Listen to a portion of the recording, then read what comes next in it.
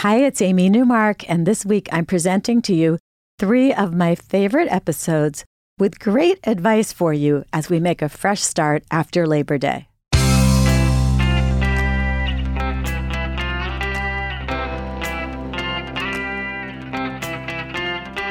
Changing your life one story at a time. This is the Chicken Soup for the Soul podcast with Editor-in-Chief Amy Newmark. Hey, it's Amy Newmark. Today I'm going to talk about a little word that has a big impact to change your life for the better. I'm really passionate about this topic, the positive effect of saying yes to new things and the potential to change your life. Yes is a word that I've made a policy of saying, and it has re-energized my life and made me much happier. So today I'm going to share 2 stories from our latest book, Chicken Soup for the Soul, The Power of Yes, to inspire you to make a policy of saying yes to new things, to adventure, and to positive change.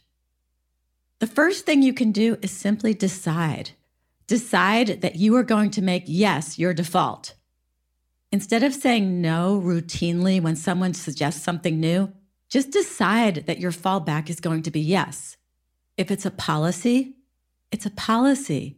You don't have to struggle with each new idea and force yourself to try something new. You'll just know that you are a person who says yes. That's who you are. That person who is always up for fun and a challenge and adventure. So Leah Isbell did this.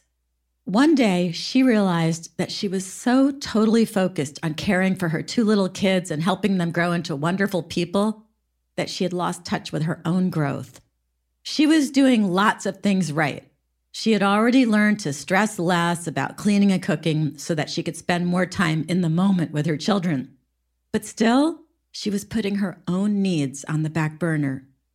By the end of each day, she would be so tired that she would just have a glass of wine in front of the television. She would watch her favorite shows and imagine herself doing something interesting like the characters on the screen were. But in reality, she says she was wearing sweatpants and sitting on a couch that had Cheerios crumbs between all the cushions. Leah says, I had waved goodbye to the fun-loving person I once was and embraced the saggy version of my new self. Then one day, Leah's little son told her that she was not a fun person, and she realized something had to change. So that night, instead of pouring herself a glass of wine and turning on the TV, she wrote a list. She says it was a list to save myself, a list to pull myself out of the darkness and put some light back into my eyes, a list to show my kids it is important to have dreams and to prioritize those dreams, a list to show myself I deserve to be a priority. Leah wrote down places she wanted to travel, races and events she wanted to participate in, which would mean paying attention to her fitness. She wrote on her list that she wanted to read 500 new books. She wrote down new things that she had always wanted to try. The first new thing that Leah checked off her list was a polar plunge to raise money for the Special Olympics. She jumped into a frozen lake in Minnesota in January. The best part was when she got home and she stood in front of her list on the refrigerator door and she crossed off her first item. She felt like she was on her way to reclaiming her life, hers, her very own, not her life as mother and wife. Leah says that with each goal that is crossed off the list, a piece of herself is restored. She says she is rebuilding her confidence and, most importantly, rebuilding herself. And that's why the title of her story is Taking Back My Life.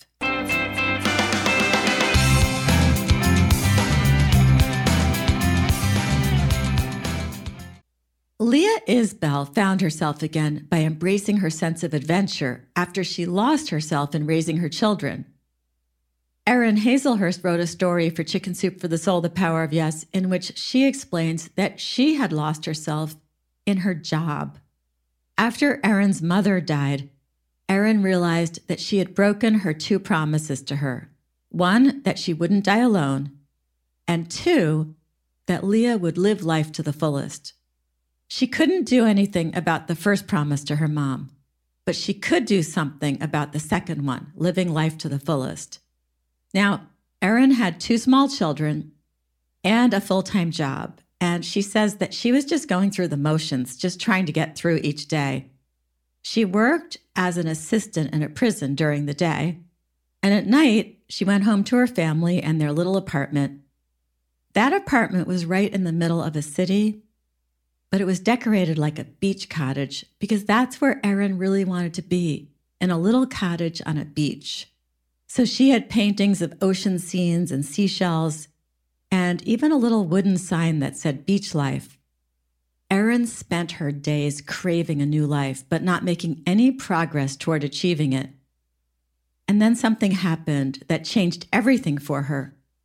One of the inmates who Erin had been talking to, who was full of dreams for a fresh start, was released. And Erin was so happy for him because he had talked about all his plans for his new life. When he left, he told her that she would never see him again. Erin almost envied him because he was going to make a fresh start, and yet she couldn't. She just kept doing the same thing every day. And even one of her friends talked about it and said that the beach decor in her city apartment was as close as Erin would ever get to the beach. And then that inmate came back to the prison, that guy with the dreams. Erin saw him joking with his friends. She asked him what had happened, and he said that prison was warm and familiar. He had given up on that slightly scary new life, and he had come back for the warm and familiar. Well, that was it for Erin. She quit her job, she packed up her family, and she moved to the beach. She didn't even know what would happen next, but she knew one thing. She was going to do whatever it was with an ocean view. So we started Erin's story with a quote. The quote is this: "Pearls don't lie on the seashore. If you want one, you must dive for it." And that's what both Leah and Erin did. They dove back into life and they went for that pearl. I'm Amy Newmark. Thanks for listening today. If you want to learn more about our new books and everything else going on at Chicken Soup for the Soul, join the more than 2 million people who follow us on Facebook, Instagram, or Twitter, or visit our website, chickensoup.com. If you'd like to learn more about Chicken Soup for the Soul, The Power of Yes, you can find it on our website, chickensoup.com, by clicking on the podcast button and looking at our featured books. You'll also be able to watch the book trailer there and hear about 5 more stories from the book. Come back for our next episode to hear about a different way to change your life for the better, and that is by listening to your dreams, the ones while you're sleeping. It's amazing how your subconscious can tell you stuff that you need to hear while you're dreaming. It's stuff you just don't pay enough attention to during the awake portion of your days.